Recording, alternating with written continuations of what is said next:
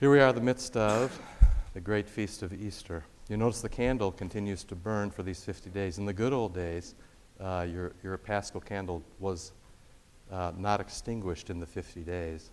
Now there's fire codes and insurance and all that, so we do what we can. But it's great to have you back. Life's good. Let's pray. Lord God Almighty, who every year renews the face of the earth, and whose will it is to renew this fallen world from sin and death. Grant to us, we beg you, that we may discern in your Son the dawning of true life, and in him share in this new creation who lives and reigns with you in the Holy Ghost, one God, world without end. Amen. Now, one of the things you've noticed, one of the helpful things about having vicars and interns and folks around is they don't think exactly like you think. You hear this very pregnant sentence, in him dawns true life, and in him we share in new creation. And so you who've been in Bible studies with him have heard him talk regularly about incorporation into the body of Christ, which is a thick theme in the church, but not always given full play among Lutherans. And then when you hear a prayer like that, part of what's being prayed is for just such a thing. There is a way that we can parcel things up too much, so we get our forgiveness separated from the good works that we ought to be doing. And sometimes we can get them muddled the other direction too. But if you begin to listen for different ways to say the same gospel, you will benefit by that, and your life will be a richer thing. So that's very nice. Now, tend the announcement. I know that in the terms of what's happening in this congregation, it's always fascinating to be the pastor. The past few weeks, all I've heard is, when is something going to happen, And then we put the announcement in this morning, and then the answer is, well, how did everything happen all at once? You sort of want to say, So the way it happened all at once is, people worked really, really hard, very, very efficiently. They put in a lot of hours. I mean, there were a lot of people here till 9, 10, 11 o'clock, a lot of nights. And things just happened. So I announced this partly under the way of the law, which is the Constitution says we need to, but always mostly under the way of the gospel. Pay attention to next week. Okay, it has to be announced by Constitution, but I just want to tell you this, pay attention to next week. And note that we were in such a rush to get things into the bulletin. We had the announcements written for the voters' meeting next week. Let me say it clearly. Next week at 10:15 a.m., there's going to be a special voters' meeting here. If the work is not done, there'll be a special voters' meeting the following week as well. So there, I got all due diligence out of the way. At these special voters' meetings, you may only do the things that are on the agenda. The problem is we had so many people meeting this week, we must have had 4 different agendas set up, and I noticed that the announcement in the Matin service, 9 a.m., doesn't match what's in the other 3 services. The other 3 services have a more complete announcement, although I did it verbally, so it should all be in good shape. Here's all the things that are happening next week, so this is why you need to come. Val Guglielmi and Sue Domeyer have asked for peaceful releases to carry on with other vocations. Sue as principal at St. Luke Itasca, and Val will stay home with her new child. That's great stuff. Then we will rejoice in service of Liz Skinner and Bob Waterman here as they move toward retirement. That then opens the next bit to be talking about. I'm not sure this will be the order, but I'm just telling you that that opens the next bit, which is the call committee for principal has recommended a name, Jack Pallas, who is a principal in Chaska, Minnesota.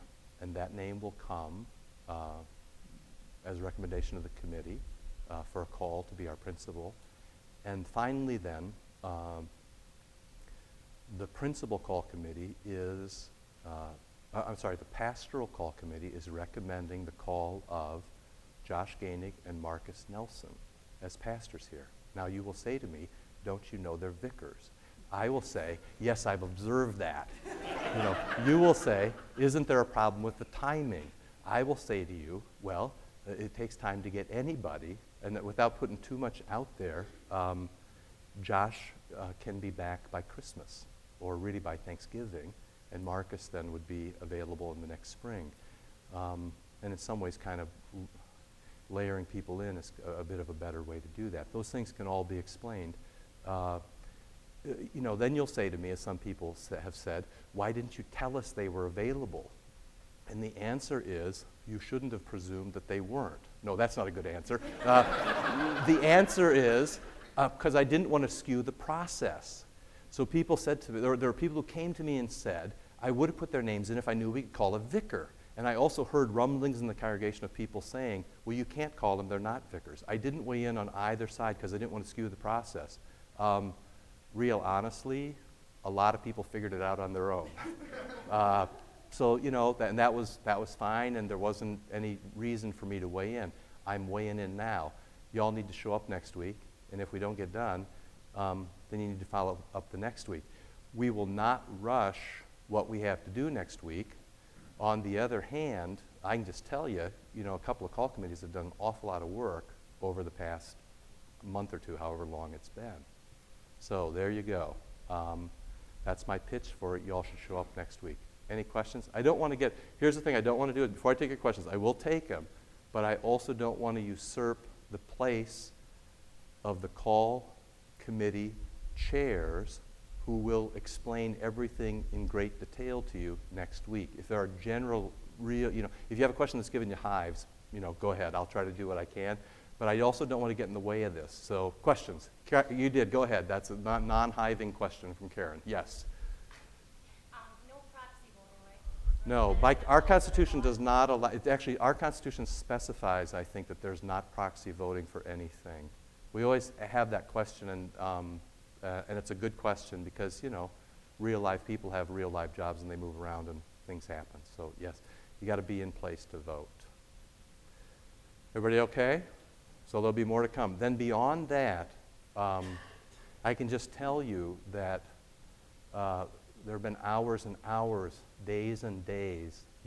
We could not afford the kind of work that we're getting out of the real estate committee. I mean, we just could not afford to pay people. I mean, if you tallied up their time, honestly, it would be not in the tens of thousands. We would be at the $100,000 kind of mark already, the kind of work that people are putting in, hour after hour, especially daytime meetings where people leave their jobs at noon and come to Bible church at 1 and don't leave until 3:30. I mean, it's a remarkable thing that people are doing. They're not only leaving their own jobs, and not being, compensated for that, they're giving us what they're giving us for free. I don't know exactly what's going to happen, but I will tell you, at some point we need to have a vote on Wheaton Bible Church, either the 18th or 25th of June, and the other one needs to be the budget meeting. Normally we don't push those things so deep because we know that people start to leave for vacations. We get all that. The problem is because of the Bible Church, we got a bit of a late start, so our 120 days didn't start until they lived up to their end, and that pushed it then out to June. So, and we wanted to make very good use of that. Obviously, people started working really hard. I actually shouldn't say we, because I must say those people are doing all the work. Those are REC people. I mean, they obviously started, but there was no sense to start the clock tick until it had to click, because 120 days might be a long time in a regular real estate transaction. For a church, with a lot of volunteers doing things for free as they're able, is not very long at all. So people they're just working like dogs. There are so many people in this congregation in all different directions working so hard, and that's precisely how it should be. It's precisely how it should be. There are probably, between the Hecto people, how many people worked on that? How many people worked on the pastoral call committee? How many people worked on the principal call committee? How many people worked on the 50th anniversary celebrations? How many people are working on the REC? How many people are on the governing board? How many elders you got? You got people working like crazy all over this place, which is exactly the way it should be. And we've actually come to the point where people are coming and saying, hey, can I play? And we don't have enough time right now to get people assigned. If you've said, can I play, and nobody's called you, it's not because we don't like you. It's because things are moving so quickly, we can't get people assigned to the right spots. So please be patient with us. You know, the best thing is when everybody's involved. Somebody said a brilliant thing to me the other day about, you know, there's always this big church, small church thing, which I've opined to you about. Somebody said the other day, the busier you are here, the smaller this church gets. And I thought, that is brilliant. That is exactly it. The busier you are, the smaller this church gets. Because you start to have contact with loads of really, really fine people, and you realize how many people are pulling on the same end of the rope. Yeah, they're bright. Yeah, they're driven. Yeah, they don't always agree. Yeah, they've got their own opinions. We sat in one meeting last week where, you know, only about 4 of the 12 people followed the directions. And it was fascinating, I know, to which one response was, all leaders and no followers here tonight. And, you know, that's one of the things about St. John. You're all leaders, you know. From Trinity Roselle once, somebody said to me, the difference between us and you is you have all the generals and we have all the sergeants.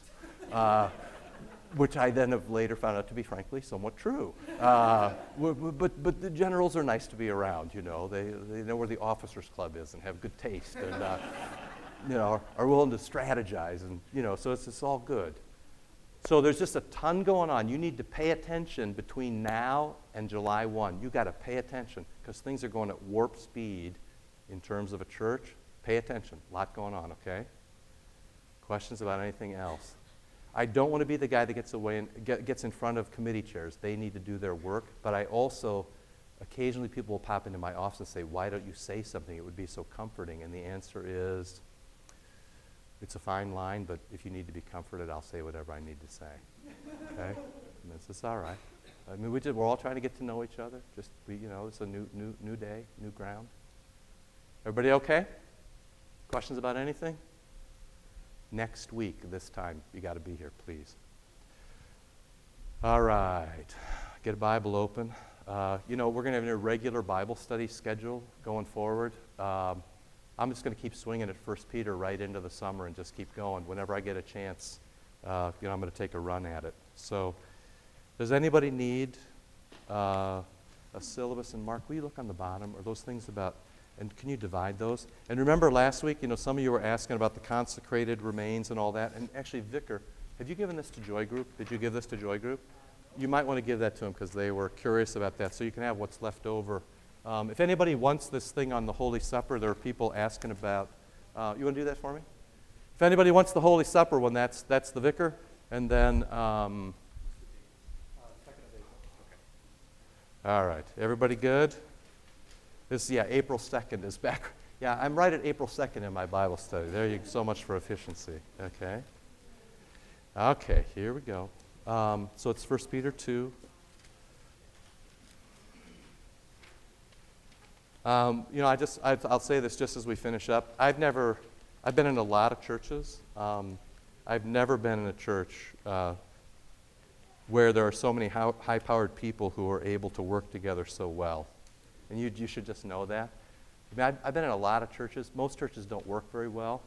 Sometimes when churches work well, they work well because they have a few people who do everything and sort of occasionally might enforce their will in the way of, say, oh, I don't know, Tony Soprano.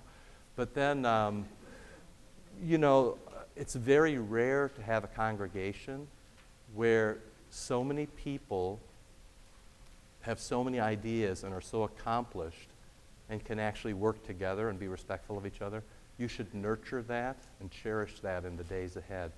I guess what I'm saying to you in a backhanded way is to give your leaders the benefit of the doubt. Your lay leaders who have sort of stood up and worked hard, I mean, they're beyond the point where they're just doing a good job. They're doing things that are frankly unbelievable. And when things like, you know, call committees work this way, or real estate committee will come and show you all the stuff that they've done, I think you'll be actually astounded. And I've actually missed the last 2 meetings because I've had other meetings competing, and stuff just dribbles out to me, and I can't believe this kind of stuff they're doing. I can't believe the detail with which things are happening. Let me just say one more thing, and Martha, help me out on this. This Saturday is the Cargill stuff, right, coming up? Saturday coming up, and that's the whole congregation, yeah? So you should be, here's another thing for you to do. On Saturday, I have a track meet for my kids, a wedding, a seminar I'm supposed to give, the Cargill thing, and my mother's coming and my daughter's in a play, and I think it's all at 8 o'clock on Saturday morning. So, you know, so try to, I know you're busy too. Try to pay attention to what's happening, though. Working from memory, try to pay attention, especially to the Cargill thing. You need to come and hear what people said, so then we know how to go forward. Okay, everybody okay? 1 Peter, here we go, 2:11-17. I just want to read this little bit here and then sort of run through this. Beloved, I beg you, as aliens and exiles, to abstain from the passions of the flesh that wage war against your soul. Maintain good conduct among the Gentiles, so that in case they speak against you as wrongdoers, they may see your good deeds. See your good dudes. All right, this is great, man. See all the good dudes from St. John. They can see your good deeds and glorify God on the day of visitation. Be subject for the Lord's sake to every human institution, whether it be to the emperor as supreme or to governors as sent by him to punish those who do wrong and to praise those who do right. For it is God's will that by doing right you should put to silence the ignorance of foolish men. That's a fascinating little bit there. We need to get to that. That your right action puts to silence people. At some day, truth wins out. Yes, you just stick by that. Live as free men, yet without using your freedom as a pretext for evil. But live as servants of God. Honor all men, love the brotherhood, fear God, honor the emperor. You can hear that as the law or the gospel. Okay, now I'm just going to go to the top of the sheet and come the proverbial Hades or high water. I'm going to finish the sheet today. You know, if the next service starts at 12:20, then so be it. All right? We're going to finish the sheet. All right, here we go. Beloved, which all that means, which is you are those who are loved into living as those who are loved. This selfless sort of love permeates you as a divine gift and not only leaves you as object, I'm loved, but also prompts you, motivates you, moves you to live as those who are loved. And you remember then, we went through a bit of the code word last week that always gets read at Christmas, royal priesthood, holy nation, God's own people. What a striking way to speak about exiles in the midst of God's creation. You need to put those two things together, that you are at once aliens and exiles, and also God's own people. That tells you what creation is all about. It means that his own creation is alienated from him and needs to be reconciled, and frankly, he means to use you to do it. Just know who you are and what you're meant for. I urge you, exhort you, comfort, admonish you, and then I didn't check the Greek with Burkholz, but I know he'll support me as a summer intern, that word can also mean I comfort you, which is a very gospel way to say it. Sometimes the fourth meaning of a word is the one that gets it most right theologically. The New Testament department always says, we tell you what it says, and then the theology department says, yes, and we tell you what it means. So what it says is, I urge, admonish, exhort. What it means is, I comfort you. It is the Paraclete, yes. Same word for that, right? Same word for the Paraclete, the Holy Spirit. That would have to make this the right answer then, wouldn't it? If it's the Holy Spirit given the gift, so that's the name. When you put a big letter on it, that's the name for the Holy Spirit. It would have to be that. And so you should then be comforted by the fact that this is the word that was used for Abraham. Abraham's in exile, stranger in a strange world. It's joyous stuff, right? And so you're set apart, and then I sort of ask you, you're sort of joyfully restricted. There are things you would not do. There are things you would not say. There are places you would not go. And even though you might have gone there once, you wouldn't go now because your life is joyfully restricted. I couldn't be caught living like a normal human being. I'm different, exile, alien.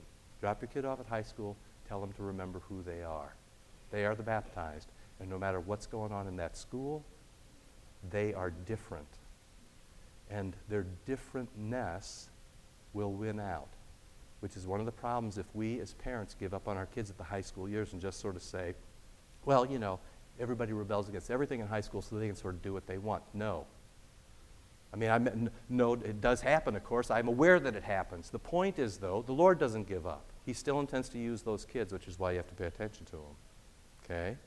So I sort of put it to you, can you wear the tag joyfully? And then 4, abstain from passions of the flesh. And partly what that means is flee temptation.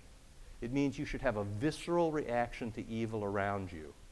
You don't stay next to it. You don't entertain it the way we entertain ideas. It's a fascinating way we talk about how we think. We entertain ideas. Sit down, have some coffee. Would you like sugar with that? You see, we entertain ideas. The point is, do not entertain it. Flee. It's like when I'm watching Dumb and Dumber last night to prepare for this Bible study, and they're looking out the window at the guy with the gun. Yeah, and they're like, oh, so they go out the window. I only watched just a little bit. Other things on. Kobe was lighting it up from way outside, so I had to get between two things. Anyway, flee that. Move away from that. Have a visceral reaction to it. And honest to God, if it happens in the church, knock it down. Okay? Because we're going to get to the point at the end of this where he talks about truth winning out.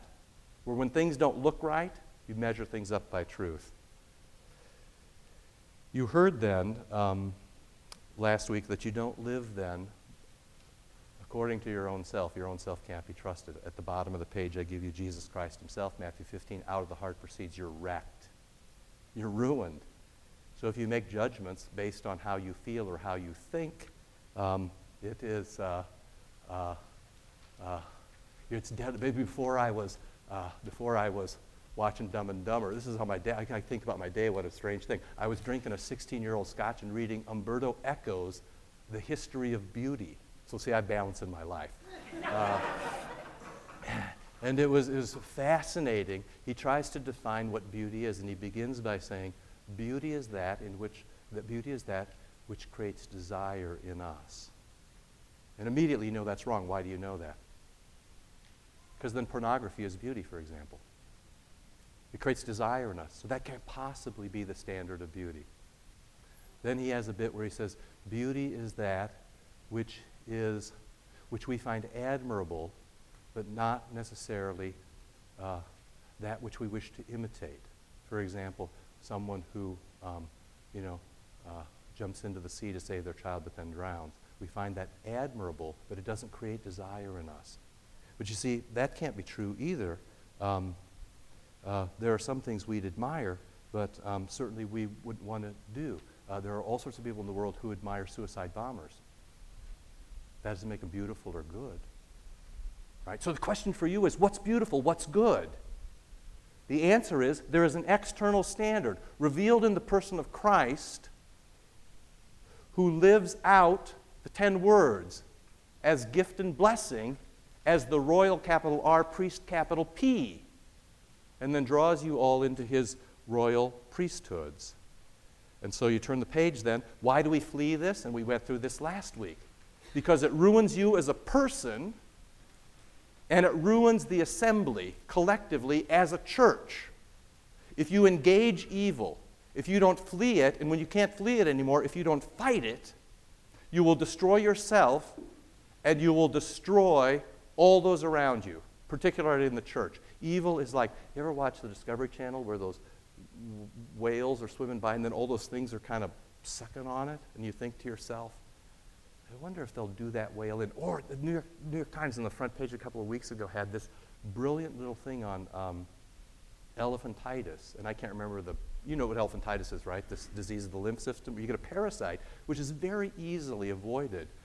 But in much of the world is not avoided. So you have these people whose legs get this big roundabout. You say, that's what evil does to you. It doesn't kill you, at least not quickly, at least not usually. It swells you, or it depletes you, or it takes control. You become a drone. That's why we talk about being possessed by evil. It possesses you. That's why we talk about demon possession. It actually takes charge of you and uses you. And it can take charge of a church and use a church. And that was my long speech last week about how churches don't collapse, but they can be destroyed. Churches don't collapse because the church is the external word and sacrament delivered. That's the gospel. Augsburg Confession. That's what we confess. Office of the ministry. What's the office of the ministry? It doesn't talk about pastors first. It talks about the gift of the Holy Spirit in word and sacrament. Churches don't collapse, but they can be destroyed when people turn their backs on the external standard of truth, on Christ, on His Word, and on His sacraments. And when you do that, even when you're a non-sacramental church, you've already given place to evil. You've already given place to weakness. You're already living at less than full blast. You're already in a place where you're in danger. And the amazing thing is, and you know this about churches, you don't just take yourself down, you take down the whole congregation with you. Which is why you flee evil, and then when you must, you fight evil. And it's not an option for Christians to abide evil or to engage in evil. Now, the interesting thing about that is you keep going, and I'm almost to 5. I sort of thought to myself about Matthew 18, where we often talk about we're trying to save a sinner we can reconcile to a brother. And that's right, the face-to-faceness. But the other reason, if you read 1 Corinthians 5, the reason such people are called out eventually, even so far as excommunication, is that it destroys the body. You not only destroy yourself, it destroys the whole thing. And finally, this is number 5, it ruins your witness in the world. You have all been places, you've all heard about churches where you would never want to go, right? I'm just taking a wild guess here, that you've heard that there are churches somewhere in the world that sometimes have problems. You've heard this? Maybe you don't run the same circles. I've heard this occasionally, even about other Lutheran churches, that they might be troubled occasionally, or they might be crabby, or people might be unfriendly, or the pastor might be strident, or the people fight all the time. Okay? Now what does that do? It not only ruins the people who are in the place individually, and it not only ruins them collectively as a congregation, they no longer can do what Peter talks about, maintain your good contact among the Gentiles, people who don't know about Jesus, so that in case they speak against you as wrongdoers, they may see your good deeds and glorify God on the day of visitation. That means no matter if people would say something about you that would be bad, your public external conduct is such that people actually see lies. It's a fascinating thing. One of the best ways to run against gossip and to run against those who would lie and to run against those who will not meet face to face, one of the best ways to run against that is to refuse to be the lie. And what happens then is that creates a cognitive dissonance in people who said, but you said he was a whore. But then when I met him, my experience, and I would just suggest to you that one of the things in a congregation that would go a very long way is if you all judged based on your own experience with people and how you were cared for and how you were treated, and not based on what people say. Because that's the way of Scripture. What the text is telling you here is not to base your opinions or your actions on what you've heard, but rather what you've seen. Because cowards can say anything they want. The way of a liar is the way of a coward. That's why Matthew 18 goes, go to the person first, then if you need to, take a couple of people, pastor, elders, and then the congregation. Almost everybody I know in every church I've ever been doesn't go 1, 2, 3, they go 3, 2, 1. First the congregation, and then when enough hell has been raised, it gets to the elders. And then when it gets back to the elders, they finally call the person in. Absolutely backwards and destructive. So the way that Scripture speaks is, you conduct yourself in such a way that you are not an offense, but rather an entry point for the Gentiles, for those who don't know, and that you make a lie the liars. That's how Scripture talks. This is partly why, and I'm just going to give you one more thing before verse 5. You remember that the Catechism, you remember, says that you're meant to start your day with murder. The first act of a Christian every day is murder. You wake up, and in your devotions, says the Catechism, you slay your old Adam. You take him to the font, and you hold his head under, till he can't breathe anymore. Now, Luther did say, well, he's a good swimmer. He'll be back tomorrow. And that, in fact, is true. But your first act is to drown your old Adam. Now, here's the problem. You, with your Matthew 15 ruined hearts, and I, of whom Jesus says, out of the heart proceeds. So we've got all this junk in us, and then what we're supposed to do in the morning is slay all the junk. And the only way to do that is to have an honest devotion with the Ten Commandments right there, by which we examine ourselves. And we also know, that 8 in 10 people, when they read that, will say, I am a horrible person. I should not have said that. I should not have done that. Forgive me. But as our confessions say, the law not only makes publicans, people who repent, but also Pharisees. On these standards, I'm better than 97% of the people in this congregation. In fact, I'm better than all of you. And you see how this works? Which is why then people need to have a confessor. Now, in evangelical nomenclature, we get accountability partners. I think I've said to you that people have observed to me that evangelicals are impoverished in every way. They have not the supper but a remembrance, and not a baptism but a dedication, and not confession and absolution but accountability partners, and not icons but embroidered toaster covers. That came from one of you, cynics. So, just the toaster cover bit. I can't take credit for something that clever. You couldn't possibly have an icon, but you could put God is love on a toaster cover and set that up and, have that remind you of the gospel. Doesn't quite draw you in the same way, but nevertheless. Okay, so, I know it's brutal sometimes, isn't it? But the church. Yes, right. So one of the reasons you need a confessor, a father confessor, is, frankly, you're not very good at killing the old Adam. Nor am I. The church is impoverished by the fact that we don't have private confession more often than we do, because we're frankly not very good, if we do it at all. First is just getting people to do it, to examine themselves on a daily basis the way the Catechism says. Everybody who gets confirmed today and everybody who comes as a new member stands up and says, are you going to live it just the way it says in the small catechism? Everybody says, yes, I am, and then they never do it again. So one is just getting people to do it, and then second is getting people to do it well. So just do it, and then you do it alone, and then you do it with somebody else. And of course now you're spiraling back into, gosh, who am I going to talk to and who am I going to trust? And are they going to sell me out? And are they going to tell people my secrets? And can I really believe that this is forgiven? And all of that stuff? Well, that's what it means to be the body of Christ. One of the problems with us is we actually don't know what it means to be the body of Christ. We know what it is to gather. We know what it is to have a parking lot. We know what it is to turn the lights on. But in general, congregations, churches, do not know what it is to live collectively in love as the beloved, which is where he started. Why? Because we've never been taught it and we've never practiced it. And frankly, it's really hard, and you have to say things to people, and then after you said them, then you got to forgive them, and then you got to go on and live as if it never happened. This is horribly difficult. Let's just turn off the lights. Let's turn the key. Well, this will never,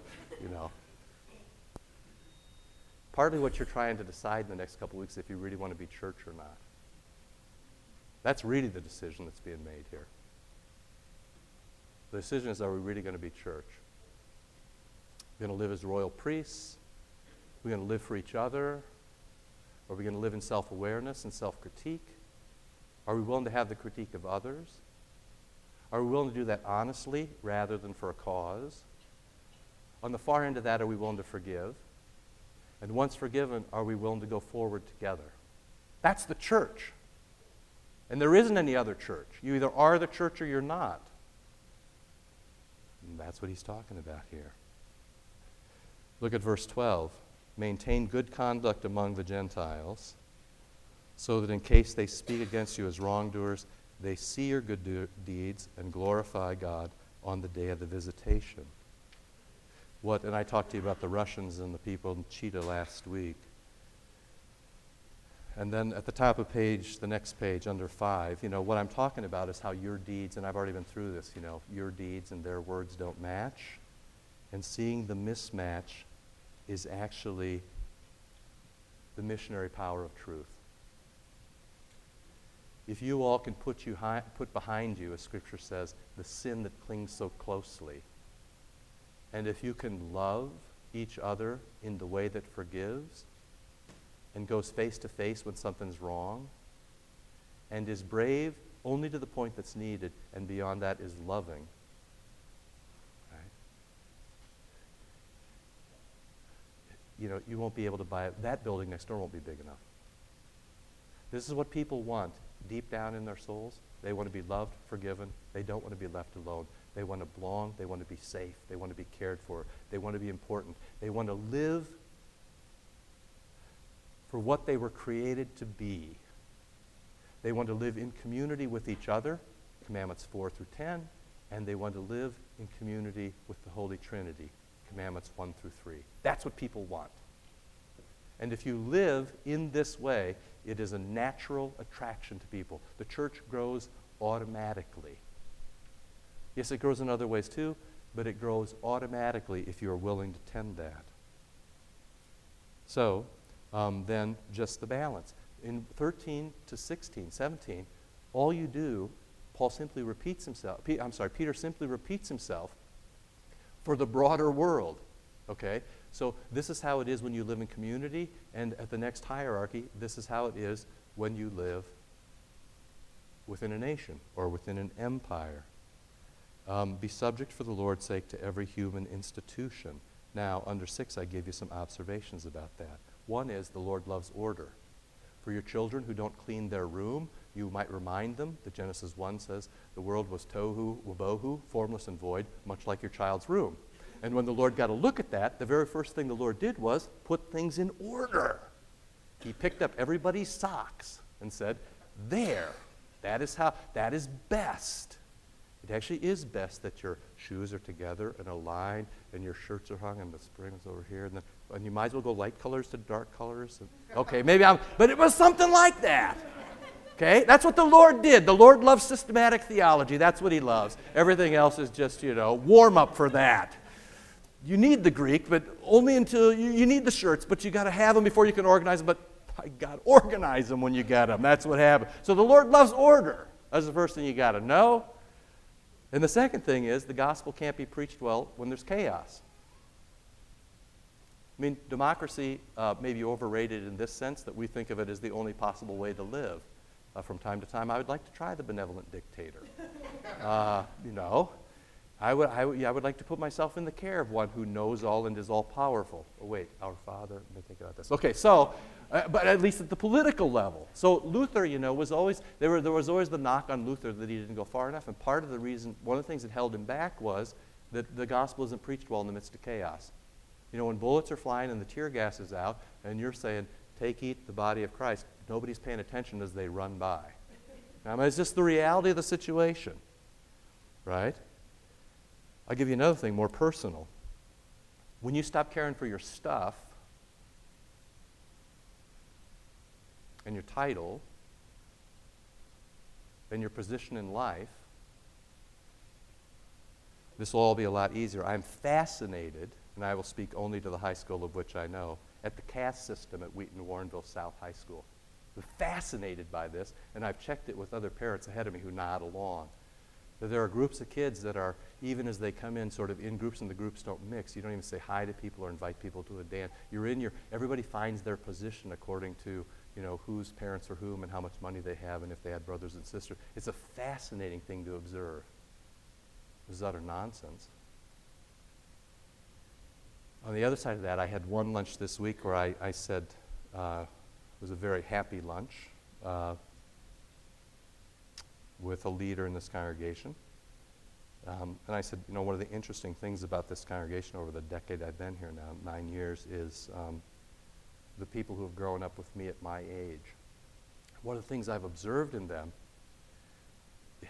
well, it's fascinating because I'm kind of been 40 to 50 with you, right? So that's kind of where I'll be 48 in October. So I've been 9 years, so I've been 39 to 40. But kind of 40 to 50s, I'll just speak for them. One of the fascinating things I've watched happen in the 40s to 50s in this congregation is, and I'm talking about people who, let me just preface this by saying, people who have taken the whole gig seriously. people who have been in Bible study every week, people who come to church, people who attend the supper, people who confess, people who tithe. I'm talking about people who say their prayers and raise their kids to say their prayers, people who are interested in acts of witness and acts of mercy. What I've observed in a large segment in my age group, a fascinating thing, which is how they have lost interest in stuff and status. It has been striking to watch you. There's been a whole group of people who have just sort of said, you know what, that's not important. You know what, I've realized, I can say this to you because you're just interesting people. There are a lot of you who have made a lot of money, and what you've learned is that money doesn't make you happy. It's great to have, and it can be used well, and it's a neutral thing, and it should be used for the glory of God. One of the really interesting things I've also watched in you, one of the really interesting things I've watched happen is people get money and then figure out it's not that big a deal. That is a huge part of Christian maturity. Another thing I've watched is people get status and have exactly the same reaction. That they've realized at some point that simply to climb isn't satisfying. Now, to have money and bring it to the service of God, that's brilliant. You know, I read last night I was reading my alumni news, the shortstop on my I can remember making a throw from shortstop. This is my one image of this guy, Tommy. I can see Tommy, I can see a ground ball hit to my left at shortstop, and me throwing it.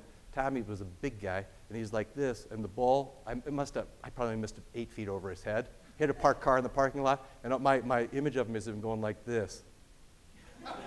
Didn't even move. So he just goes like this, and then he looks over at me and goes, sheesh. I read last night that he's co-president of global securities for Goldman Sachs and co-president of Goldman Sachs Japan. And I'm thinking, and he named his daughter Lane, which that's the thing I'm most peeved about. I'm calling him today. I'm thinking, Tommy needs to figure out that, it gives you something to talk about. The interesting thing about you guys is that many of you have learned that money and status are not the same as a fulfilled life.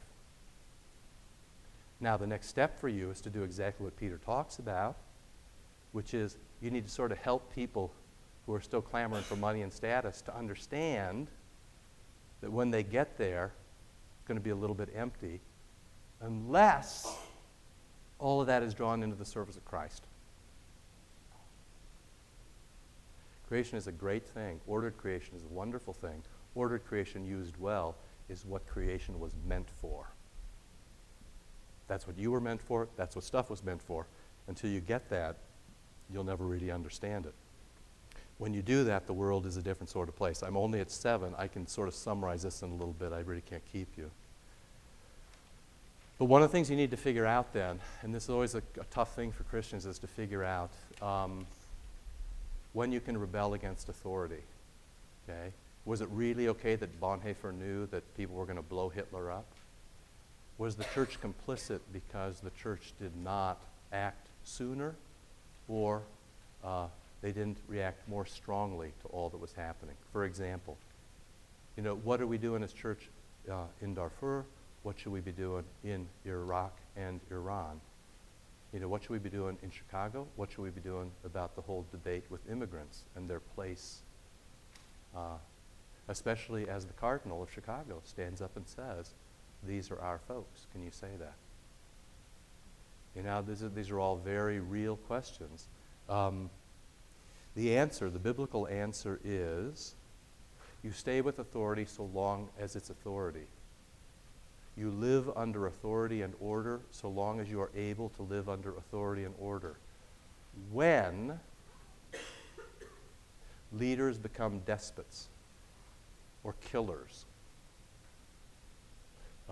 then you have to rethink the entire deal. I remember seeing Bishop Festo, who was, when I was an undergraduate still at Stanford, I remember Bishop Festo came. He was the Bishop of Uganda. And this was a time when bodies regularly surfaced in the lake, and there were rumors, which later turned out to be true, that Idi Amin was dining on his enemies. If you're a bishop in Uganda at that time, you got a big bullseye in your head. And I remember this brilliant lecture. It's funny how things stay with you, where he talked about being salt of the earth, and how salt is used up in silence. It was brilliant stuff. And so there is that, but there is also the welfare of your neighbor. And so it's not particularly easy to sort out what Christians ought to do in any particular thing, in any particular circumstance. And beyond that, it is possible for Christians to disagree. But they need to disagree thoughtfully and in truth. And they better be able to say why they do what they do. Part of being a Christian is a thoughtful engagement, not only with yourself, not only with your congregation, not only with those who don't know Christ, but also with the society in which you live. Whether you've got the benevolent despot or whether you have democracy. And it is up to you to make those choices, and people can disagree. That's why you never hear pastors here telling you for whom to vote or which policy to endure. However, there will become a time, and there are times, when evil becomes so potent and it no longer is a matter of strategy but becomes a matter of principle, that then pastors must speak at those times. But you do that carefully, and you do that with the collective wisdom of those who have sort of risen to help. There are evils which need to be opposed, but to sort out regular politics is as difficult as sorting out church politics. So going forward, and you always ask, is this pleasing to Christ, and does it give a truthful witness to Him on earth? So I didn't make it, but next time. All right, here's the thing. Y'all need to be here next week for the voters meeting. They need to be here the next week for a voters meeting. Take this as the official announcement of those two things. And there's a lot on the plates coming up. Please pay attention. Please, please, please. There's lots to do. Let's pray. Our Father, who art in heaven, hallowed be thy name. Thy kingdom come, thy will be done, on earth as it is in heaven. Give us this day our daily bread, and forgive us our trespasses, as we forgive those who trespass against us. And lead us not into temptation, but deliver us from evil. For thine is the kingdom, and the power, and the glory, forever and ever. Amen. Thanks. Pay attention.